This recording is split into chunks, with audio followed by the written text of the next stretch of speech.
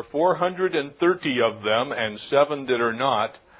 That word is a very, very interesting word. It is Yeshua in the Hebrew. God is salvation.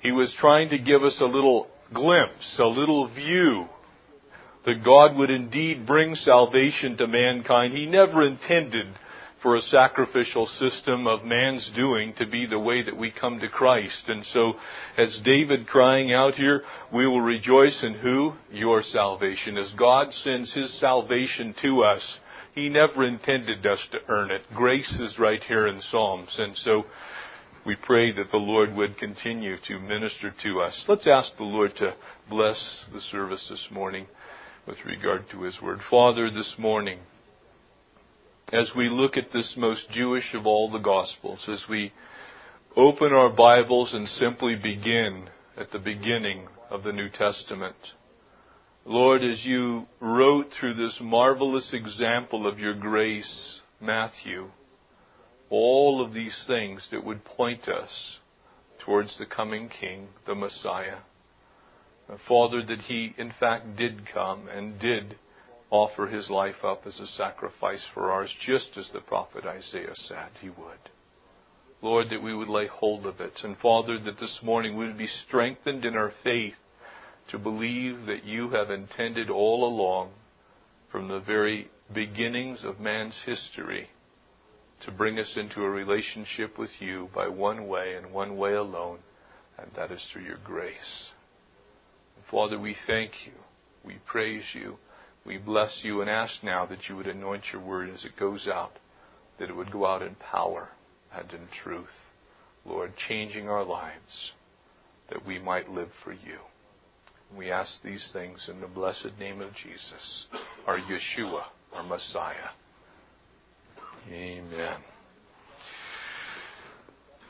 Matthew's Gospel, beginning of the New Testament. Sometimes when we'll talk about the New Testament, we'll talk about the 4 Gospels, and often we'll throw in the word they're synoptic, meaning that they are meant to be taken together. As we're going to begin here in Matthew chapter 1 this morning, I want to remind you that there are various events recorded in each one of the Gospels that are unique.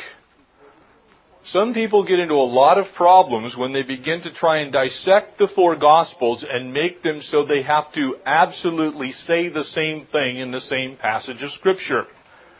We are going to come to a very famous passage that many people will use to say that the Bible is not without error, that there are indeed great errors in it, because here in this genealogy that we're going to see in the very beginning of Matthew chapter 1, it's not the same genealogy that we find in Luke's Gospel. It's a very different genealogy. And so, one of the things I want to tell you this morning is make sure in your understanding, as we open up our minds this morning to the Lord to speak to us, that we understand just as we would write with meaning and purpose, so did the Gospel writers write with meaning and purpose. As they were inspired by the Holy Spirit, Matthew was trying to say something different than Luke said. We want to put it into perspective. Matthew was a publican, or at least under the rule of a publican. He was a tax collector, but he was also a Jew. And so because he was a Jewish tax collector, he would have been extremely hated by the Jewish people. The Jews would have looked at him and said, that guy's a turncoat. He's a traitor. He's gone over to the Roman side and now he's collecting taxes. And so as Matthew would be used of the Lord to lay down his gospel, one of the chief things that he does is he presents to us, in a way that no other gospel author did, the picture of Jesus as the Messiah, the fulfillment of those whom the Old Testament prophets prophesied about, and those whom the Old Testament authors spoke about. That's the guy. And you see, Matthew, having that Jewish perspective, understanding the Old Testament, the Pentateuch, the 5 books, the first books of the Bible, he would have known those. He would have understood them. He would have had a great grasp of Jewish history. He would have been able to recite, no doubt, chronologically, many of the events that were laid out that should have been fulfilled in the life of the Messiah. And so as we come here to Matthew chapter 1, we need to bear that in mind. There was a very specific reason for Matthew writing this gospel. Matthew's name, in fact, means gift of God, or gift of Yahweh, to be exact. And so when we look at Matthew as he writes in the context of this incredible gift, the Messiah, that would come to mankind through the life of Jesus Christ. Matthew's listed as one of the apostles, and so we know that he was very close to the Lord. If you look at the chronological order, he's listed someplace in the four Gospels between the seventh and the eighth apostle. As we start naming off all of those guys. And so he's considered in amongst those guys that hung around Jesus. He was really a customs officer. That's what he actually was. He was one of those guys, as people would come in, he would register where they came from. He would have naturally known and had a mindset to keep great lists. It was part of his daily function. Rather be like if someone in this room was an accountant and we came to you and said, we'd like to make a new church directory. Would you mind overseeing that? That would be a wonderful person to give that task to. They would already be familiar with keeping records that were extremely accurate. You see, Matthew's very life depended on him being accurate. Because when he went back to answer to the people whom he would have to answer to, and ultimately to Herod Antipas, he would have to be accurate. If they came, what about these 20 people living over here in Nazareth? You missed them. You see, Matthew would have had a mind for numbers. He would have been a guy that would have been great at keeping lists and detail. It's why we find in Matthew's Gospel this incredible detail of the events of Jesus' life that we find nowhere else in the rest of the four Gospels. Matthew is the most explicit with regard to the details of life of the Messiah. When we get to his account of the Beatitudes, it's the most in-depth. When we look at his rendering of all of those events of the life of Jesus as he's instructing the apostles, it's the most in-depth. And so we get this wonderful picture of this man who's being used of the Lord, if you will, to bring us to an understanding of who Jesus of Nazareth really was. And so as we dig into this, when the first thing that we see in Matthew chapter 1 is this incredible genealogy, we can understand that there was a reason and a purpose for Matthew to write this. It wasn't just some boring list of names that comes here in the very beginning of Matthew's Gospel. It was absolutely the most incredible piece of information you could have handed to someone who wanted to know whether Jesus was truly the Messiah, was being able to relate him back to David.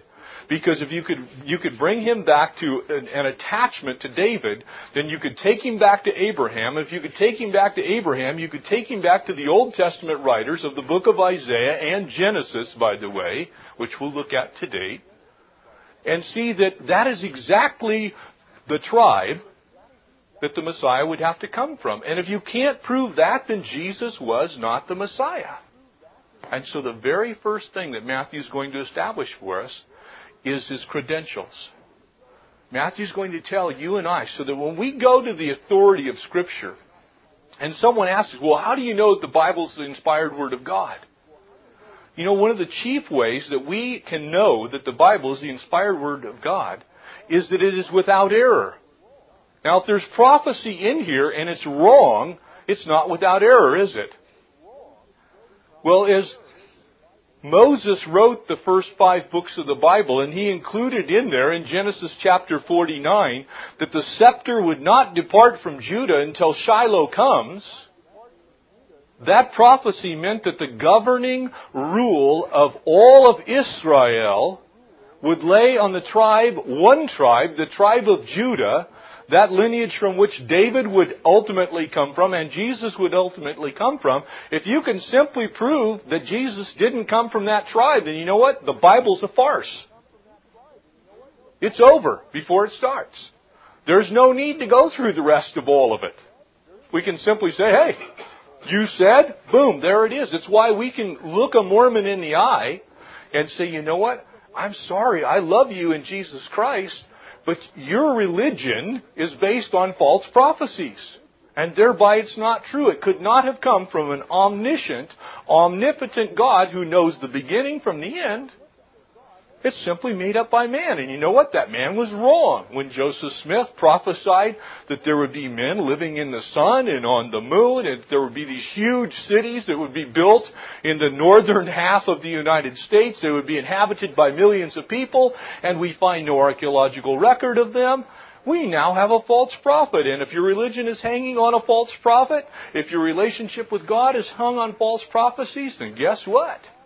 You have a serious problem. And that is why this genealogy that's listed here in Matthew chapter 1 is so important to you and I. Because it says there will be one person. One. Not many. Not a whole group of people. But one person who will come, and it will be from a very specific tribe under the rulership of one king, that King David. Through him, the Messiah will come. And if you can blow that out of the water, then you know what? Jesus is not real. And I'll stand with you this morning. We'll just say, Jesus isn't real. This is a farce. Let's all go home and watch football. Because if you can prove that Jesus cannot be traced back to David's throne, then he is not both the king and the Messiah. And he's got to be both. He can't just be the king and not the Messiah. And he can't just be the Messiah and not the king. And so, laid out here very early on is that fact. I also want to remind you, this gospel was written very, very, very early, extremely close to the events. Probably in AD 60 or so. That is extremely close to the life of Christ. Matter of fact, you and I, when we look at books that are written, biographies and those types of things, very rarely are they written within 30 years of the events that are described within the book, are they? They're normally written after that person passes on. Usually those biographies are written much later, after all of the events can be collected.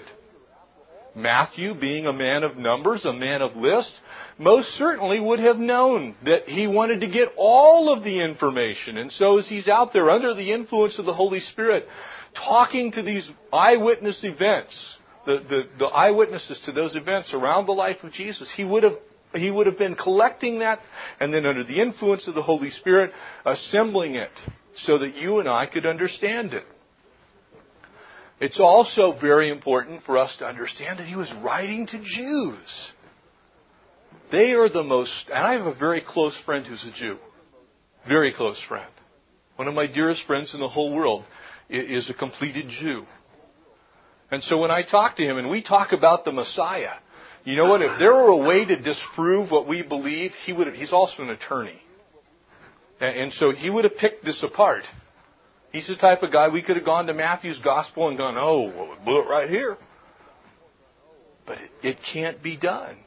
And so we're understanding this was written to the Jewish people. If you can convince a Jew that Jesus is the Messiah, you're doing really, really, really, really well. Because they don't want to believe that Jesus was the Messiah. And so Matthew sets out in his letter the direct attack on those that would have said Jesus wasn't the Messiah. He was trying to say to them, I'm a Jew, I'm going to write to Jews, and I'm going to give you proof positive that Jesus is who he said he was. The King of the Jews. The theme of this book, and I have already said this, is this. It ties together the Old Testament and the New. Of the four Gospels, this one does it the best. They all do it in part, but Matthew's Gospel does it the best. That's why there's so much quotation of the Old Testament within Matthew's Gospel. He's trying to remind everybody, hey, you guys, you know what? The one that we've been hearing about in our oral tradition, the one who's been spoken about in our synagogues, that one who was supposed to come according to the writings of Moses, not according to these guys wandering around in the Judean foothills, But remember when Moses said, "Whom shall I say sent me?" And speaking out of that bush, Jesus himself told them, "I am that I am. I am who I am sent you." The future, the present, and the past tense of the verb to be. I have always been, I continue to be, and I will be in the future, your God. I am that I am. Tell them that. Matthew's going to give us that case. He's going to say, that's the one. Matthew's going to lay that out for us. You'll also notice as we go through Matthew that he very often speaks of Jesus as the Son of David. Jesus, the Son of David. He's always drawing us back. He's saying, guys, Jews, fellow countrymen, believers in Christ, we're all together under the banner of the Messiah. And he goes on to lay it out in a way that we can understand it. Possibly the key verse in all of the Gospel of Matthew. I'm going to give it to you today because you can underline it, you can highlight it, and then we're going to go back and prove it as we start today. 2:2. You know who speaks these words. Where is he who has been born King of the Jews? For we have seen his star in the east, and we have come to worship him. Where is he who's the king? These guys knew it. The Magi knew who they were looking for. They had heard the same exact thing. When you look at the life of Abraham, you realize that Abraham is a key character in almost every Near Eastern religion. He is considered either a prophet or one of their saints. Whether you want to look at Islam or Mohammedanism, whether you want to look at Hinduism, doesn't matter what you look at, you're going to find that Abraham is a revered character in all. And so here come these guys out of Media Persia, the area probably of Iraq and Iran, and they come and say, where's the King of the Jews? We have known. These guys who lived out in the boonies someplace, in their foreign lands where they had heard this king was going to come. He's here. And we've come to worship him. It's a key to us because we find out through Matthew's Gospel that's exactly what transpires in the lives of the Gentiles. The Gentiles end up with no problem. See, we now know he's come. It's obvious to us. And so Matthew now is going to make a case for the Jewish people. Some of the key characteristics that we'll find in Matthew's Gospel as we go through it, that's not in chronological order, but rather topical. Exactly how most of the works that you and I would read today are normally organized. Very, very often we'll talk in topical ways. We don't necessarily give things in chronological order. Another thing that people will do to try and dissect and say that the gospel is not true, that the Bible is not true, well, they're not in chronological order. Well, you and I very often don't tell things in chronological order either. We tell them so that they make sense. Certain events need to be told chronologically. But if I'm going to make a case and I want to present to you a case and we're in court together and I want you to understand my point, I'm going to give it to you in topical order from the greatest to the least importance normally. And so Matthew does that. He's going to lay these things out for us in a topical arrangement. He does this by breaking it down into several different portions, which we'll look at in a moment. The second thing that we're going to see about Matthew's Gospel is it's the Gospel of the King. It presents, greater than no other work in all of the New Testament, the Messiahship of Jesus. And I want to remind you that you all and myself, we are grafted in Jews. We have received the inheritance that was supposed to be theirs because we have believed in the Messiah. And so Jesus being the Messiah is very important to us as well. It's not just something that is a Jewish issue. But it is rather an issue for all of us in the body of Christ. Because if we can't prove that He was and is the Messiah, the King of Kings and the Lord of Lords, the one whom Paul said He's going to be the name under which every knee will bow, every tongue will confess. If He indeed is not the Messiah, then He cannot save. Very Jewish gospel.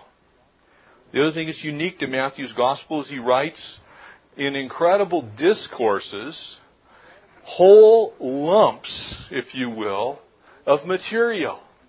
He breaks down his gospel into very digestible pieces of information that fit together topically. And so it's a gospel of incredible discourses. And there are 5 of them that are chief. The Sermon on the Mount, we're going to see that. We'll go through it. From chapters 5 to 7. As He teaches the apostles there in chapter 10, He gives them very specific teachings with regard to them and them alone. He gives us the parables of the kingdom.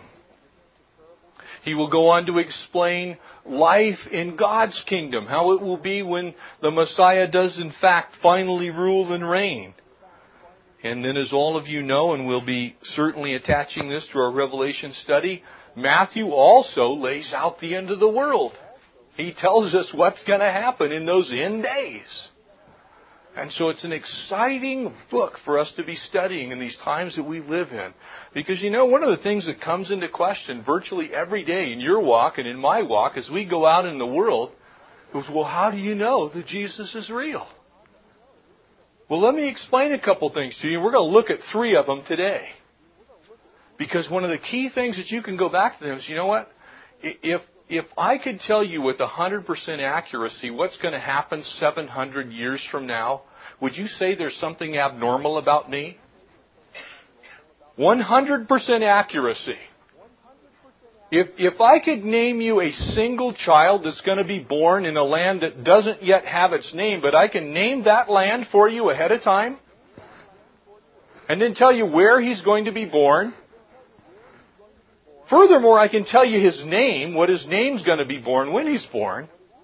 And then I can predict for you the exact date that he's going to ride into Jerusalem. You think that would impress him? Matthew does that. He links us back to the book of Isaiah, back to the book of Genesis, back to Exodus. And so as those prophecies were spoken by this Old Testament author, Matthew now says, you know what?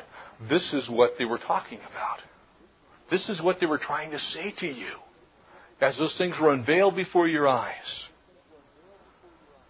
The Messianic theme is all throughout this gospel. The fulfilled prophecies of the Messiah are basically the first 4 chapters.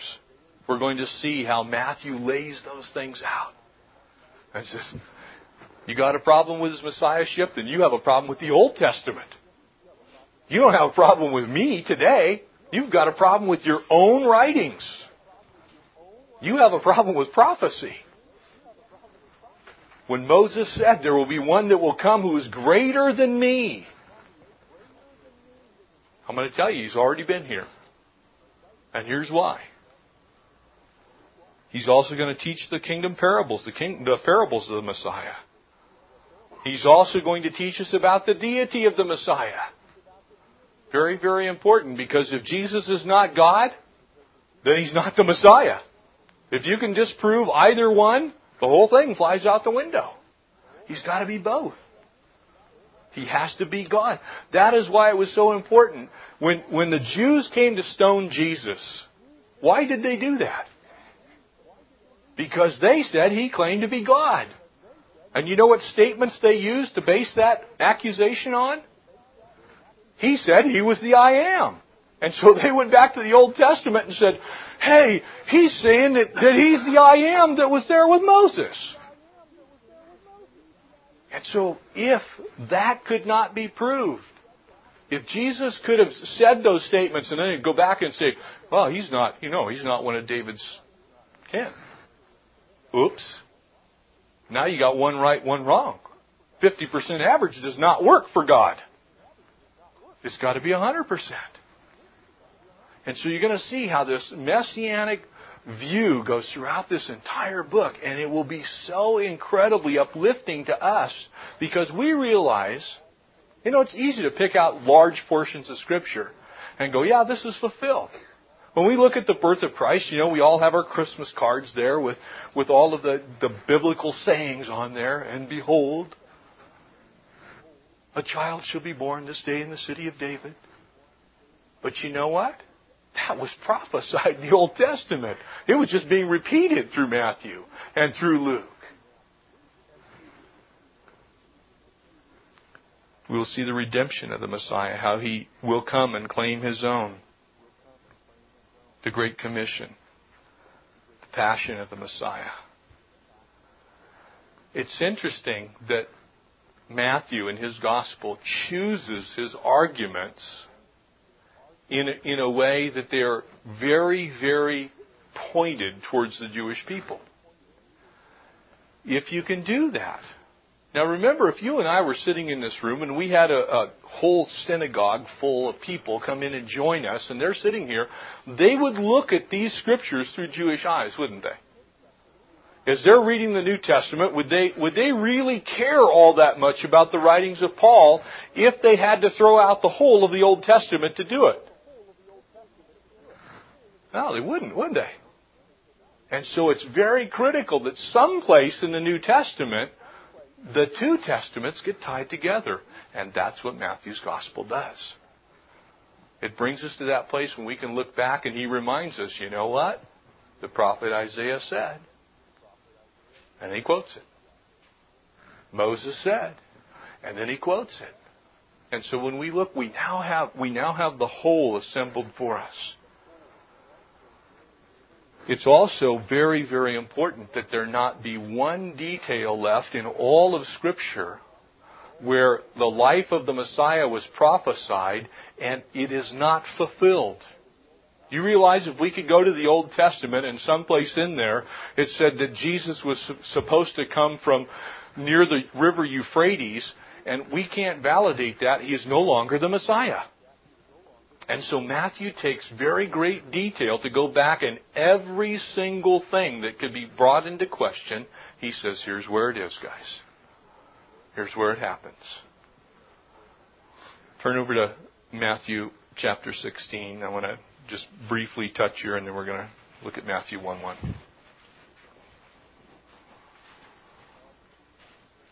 Probably the central point of all of this, and we'll probably not get back to this verse for 6 months or more.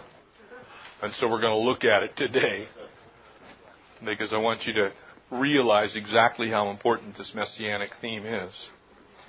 Matthew 16, verse 13. And we're going to look at verse 13 through 16. And when Jesus came into the region of Caesarea Philippi, he asked his disciples, saying, "Who do men say that I, the Son of Man, am?" He asked them a question. He says, who do they say that I am? What do people, when they ask about me, who is it that they credit me with being? Now notice the response here, okay? Very, very important as Peter responds. And so they said, some say John the Baptist. Some say Elijah. Others Jeremiah. Or one of the prophets. And he said to them, "But who do you say that I am?" And Simon Peter answered and said, "You are the Christ, the Son of the living God." You see, when you're writing to Jewish people, they skipped around absolutely everything that Jesus could have been. Notice nowhere in that statement, who do they say that I am? They knew he was a great guy. They listed him with Jeremiah, one of the prophets, Elijah. He's like one of those. But you know what isn't in that statement? None of them were saying you're the Messiah. And so Matthew's Gospel is our proof text. He's going to lay that out. Simon Peter answered and said, "You are the Christ. You're the anointed one. You are the Messiah, Lord, the Son of the living God." That is chiefly what's going to be proven as we go through Matthew's Gospel. Jesus indeed was the Messiah. He fulfilled the writings of the prophet Isaiah. He met all of those criteria in their totality. Not one stone was left unturned. Matthew 1:1. We're going to look down through verse 17 today again. And I want to remind you that we need to take some of these things in rather large chunks because they fit together. You cannot disassociate the genealogy of all these people. We could look at the life of Uzziah. We could look at the life of Hezekiah. We could make a study out of his name if we wanted to. We're not going to do that because this genealogy is given here so that we can trace Jesus' lineage back to King David. Again, remember the reason that Matthew writes this as the Holy Spirit inspires him. Matthew 1:1. The book of the genealogy of Jesus Christ, the son of David, the son of Abraham. Notice again how careful he is to list all of the criteria necessary for Jesus to be the Messiah. First, he is Jesus Christ. He is Yeshua, my salvation. He is Jesus Christ.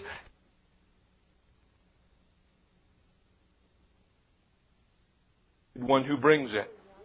And so here in Matthew 1:1, we get the absolute definition of what Matthew is trying to do here. The son of David. If he's not David's son, then there are a number of prophecies, and we're going to look at them in a moment. If he's not David's son, then we have a huge problem. If he's not the son of Abraham, we have a huge problem. So look what he says. He divides this genealogy up into 3 specific segments. The first one being 14 people that can trace him back to Abraham. The second, 14 people that can be traced back to David. And then finally taking all the way up until the time of his birth. And so we have 3 specific groups of 14 people. Obviously not all of those generations, but sufficient numbers of people that you could trace all of the heritage clear back to David the king and ultimately back to Abraham so that prophecy could be fulfilled. Abraham begot Isaac, and Isaac Jacob, and Jacob begot Judah and his brothers, and Judah begot Perez and Zerah by Tamar, and Perez begot Hezron, and Hezron begot Ram, and Ram begot Amminadab, and Amminadab begot Nahshon, and Nahshon begot Salmon, and Salmon begot Boaz by Rahab, and Boaz begot Obed by Ruth, and Obed begot Jesse, and Jesse begot David the king. And so the first thing that we see is tracing his lineage so that David can be linked back to the Abrahamic covenant. If David is not an heir to that covenant, if David can't be traced back to Abraham, then now we have a yet further problem. It gets worse. And so the first thing that Matthew does is he shows us that we can trace David's roots back to Abraham. Because remember, Abraham was given the promise that through him, through his seed, the Messiah would come.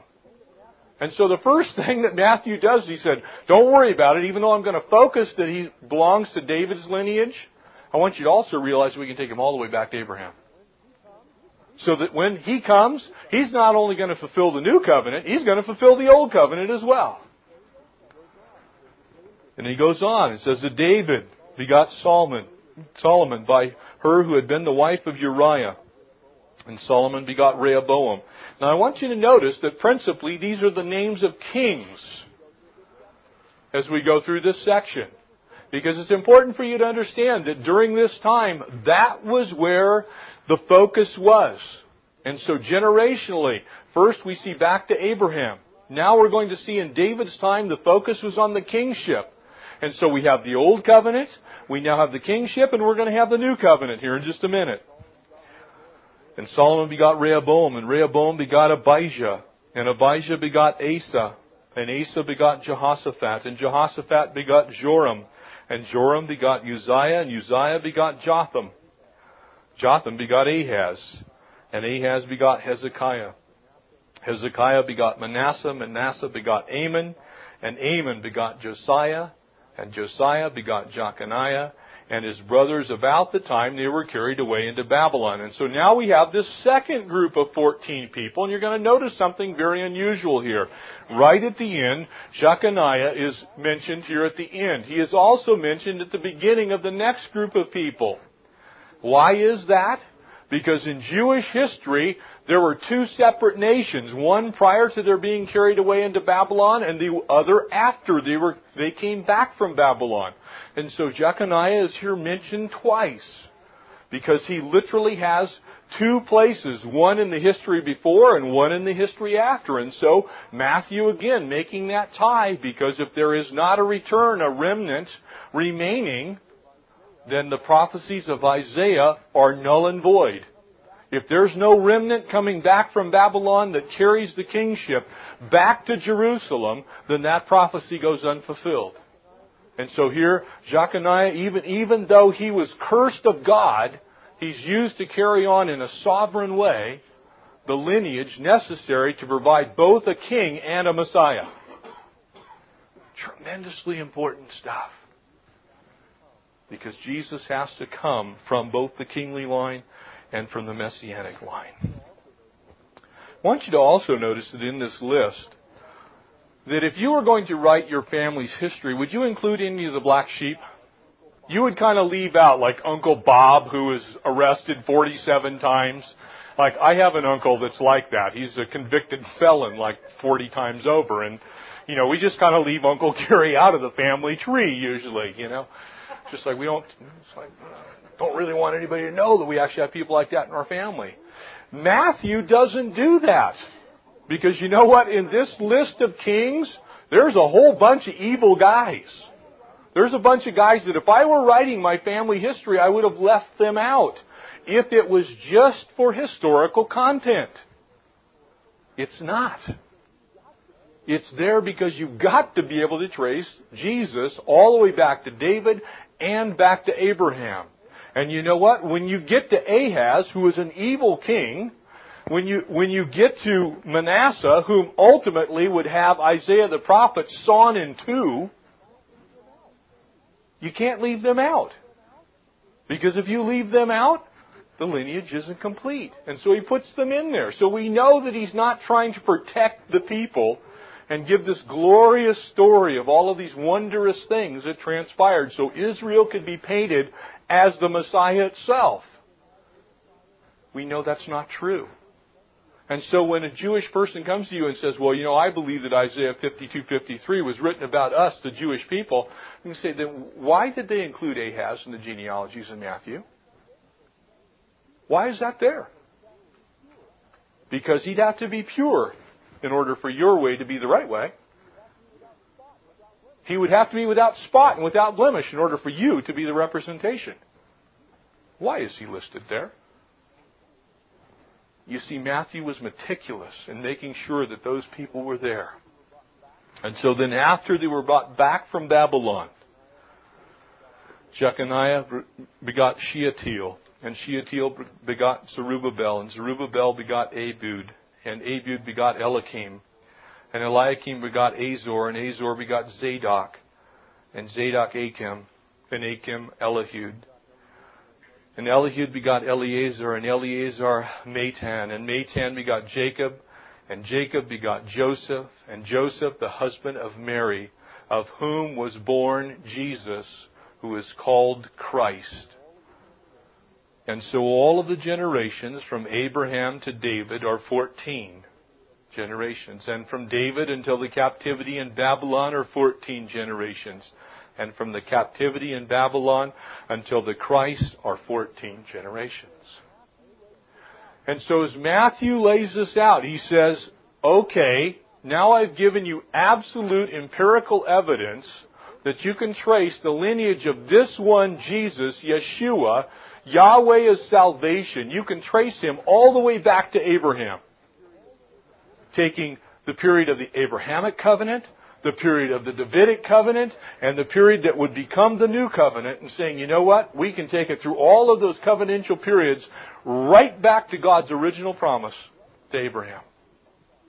And we're going to now see how this man, Jesus, who is called the Christ, or called Christ, the Anointed One, the Messiah, we can see exactly how this is now going to happen. And so he unfolds it. You see, his human heredity had to be established. You know, it's interesting when you look at this genealogy. This is such an example of God's grace. Because in that day and time, women were not included in genealogies, ever. Just didn't happen. The inheritance was always passed on through the man. And so to list these women, Tamar, Rahab was a harlot. The wife of Uriah the Hittite, here's someone who's caught in adultery. God is saying, you know what, it isn't about the name. It's not about how you got there. It isn't that you can actually trace the lineage. I'm going to make that really, really clear because I'm going to include some women who normally don't even count. Remember the feeding of the 5,000? Remember that little statement at the end? Besides women and children? There was 5,000 men. They counted. Well, there was also probably more than 10,000 women and children. But they're just listed in this little blurb. So Matthew, being a Jew, would have no reason to do this unless he was making an absolute statement about something in this particular lineage. That God wasn't concerned about the Jewishness of the lineage. He was concerned about the Messiahship of the lineage. And so it had to be intact. What a marvelous picture of God's grace. These 4 ladies being listed in there. Very often, quite honestly, most people skip over this list. But you have Tamar listed here. You have Rahab, who's listed here, a spy. A woman who was not greatly thought of. Bathsheba. What a glorious picture. Now it's interesting as we look at this. Now we're going to take a look at a couple of Old Testament scriptures. Turn over to Genesis 49:10. I want to try and close this up because we're going to look at the virgin birth next week. We're going to look at Emmanuel next week. We want to finish up this week by looking at Jesus, who is called the Christ. I want you to look at this very, very, very closely. And you're going to see exactly why this list of names is so important. Genesis 49:10. The scepter shall not depart from what tribe? Judah. Who did David come from? Judah. Nor the lawgiver given from between his feet until Shiloh comes. You know what that means? You know what the word Shiloh means? Take a guess. The Messiah, the peaceful one. The rule of Israel will not depart until Shiloh comes. When did the kingly empire of Judah end? The year AD 70. When the Roman conqueror Titus destroyed Jerusalem, no more kingly line has ever sat on the throne until Shiloh comes, until Jesus came. There has not been a king in Israel since that day. But look what it says. Nor the lawgiver from between his feet until Shiloh comes, and to him shall be an obedience of the people. Who are they supposed to be obedient to? The Messiah.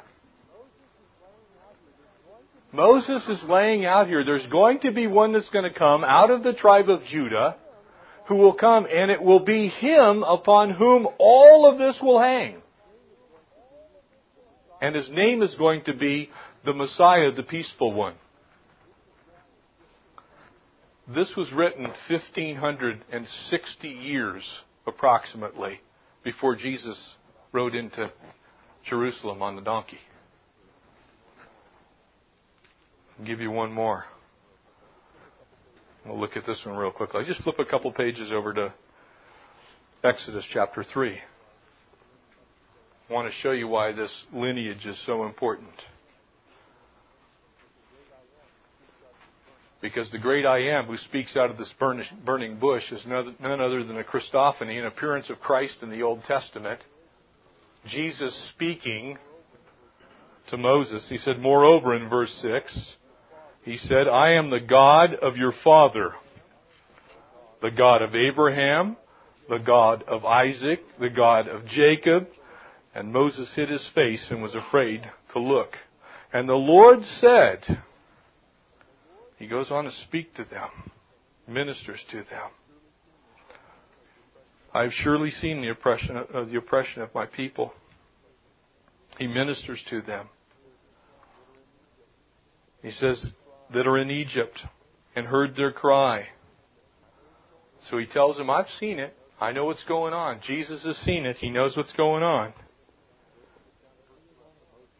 And go and skip down to verse 11. But Moses said to God, who am I that I should go to Pharaoh, and what that I should bring the children of Israel out? Then Moses said in verse 13, indeed, when I come to the children of Israel and say to them, the God of your fathers has sent me to you, and they say to me, what is his name, and what shall I say to them? And then God, notice his title, Jehovah, says, I am who I am. That's who you're going to tell them has sent you. I am the past. I am the present. I am the future. I am everything. And all of human history is tied up in my name. The past, the present, and the future. God tells them to say, Jesus sent you. Not God the Father. He could have said, tell them I sent you. He doesn't say that, does he? He could have said, tell them Yahweh sends you. Tell them Jehovah sends you. But he takes great care to make his name known to them through the writings of Moses. I am who I am. The totality of the Trinity is given here absolutely in the person of Jesus Christ. He says, tell them I am that I am sent you. Now flip over to Isaiah and we're going to finish up here. Chapter 9.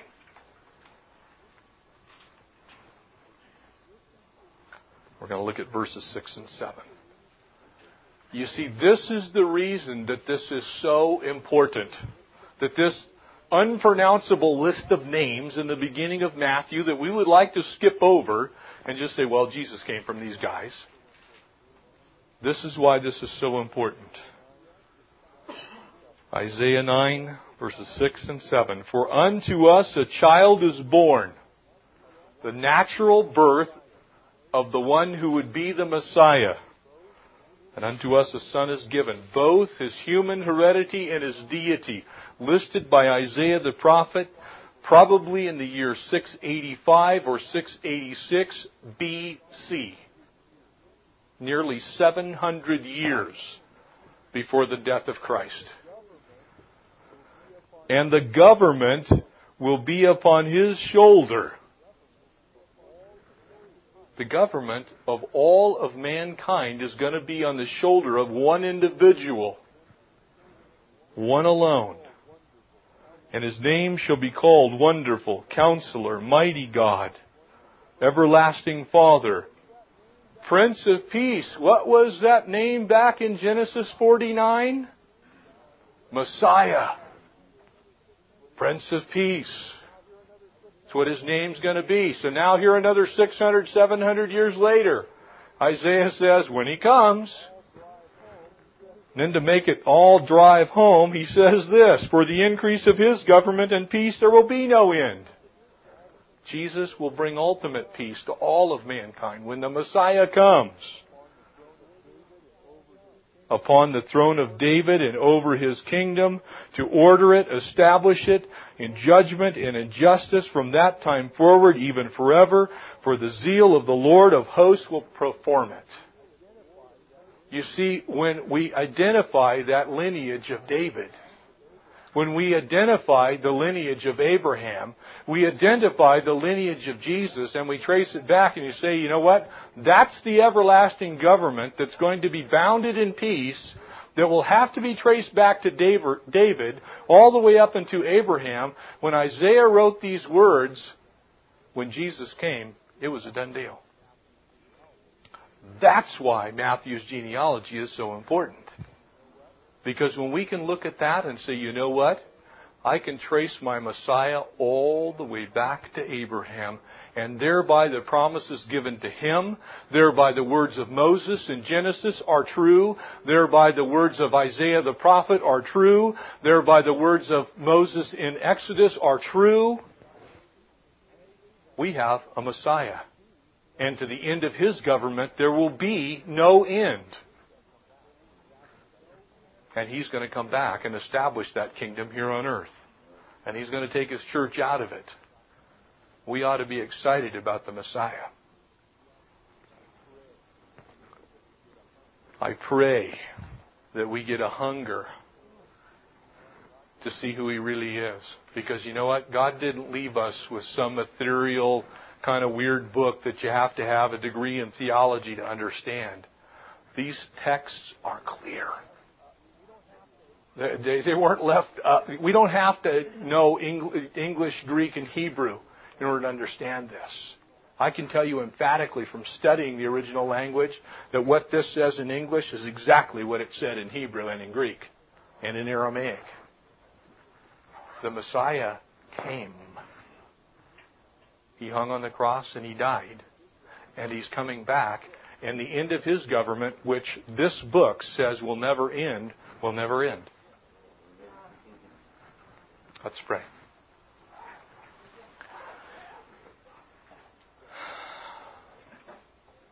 Precious Heavenly Father, we just thank you that, Lord, you knew our propensity for trying to disprove your works and your ways. And Lord, that in your sovereignty you instructed by the power of your Holy Spirit your servant Matthew to make these things so totally clear that this is indeed the genealogy of Jesus, who is the Christ.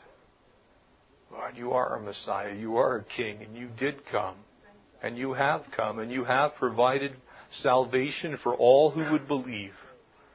And so, Lord, this morning we pray as we begin this journey through your Holy Scriptures that, Lord, you would enliven our hearts, cause us to have a hunger for your word. Lord, that we would be Berean students, Lord, just searching the Scriptures daily that we might know you just a little bit better. And so, Lord, we thank you for your word. We thank you for its power to destroy and to tear down the strongholds of the enemy as men would come against us in our minds, Lord, as they would seek to boil down our relationship to you with just what we can think. That, Lord, your word is true. It's beyond our knowing. Lord, it's beyond our thinking. But it is absolutely infallible. And so, Lord, we thank you. We praise you. We bless you. And all of God's people said, Amen. Would you stand as we close in song?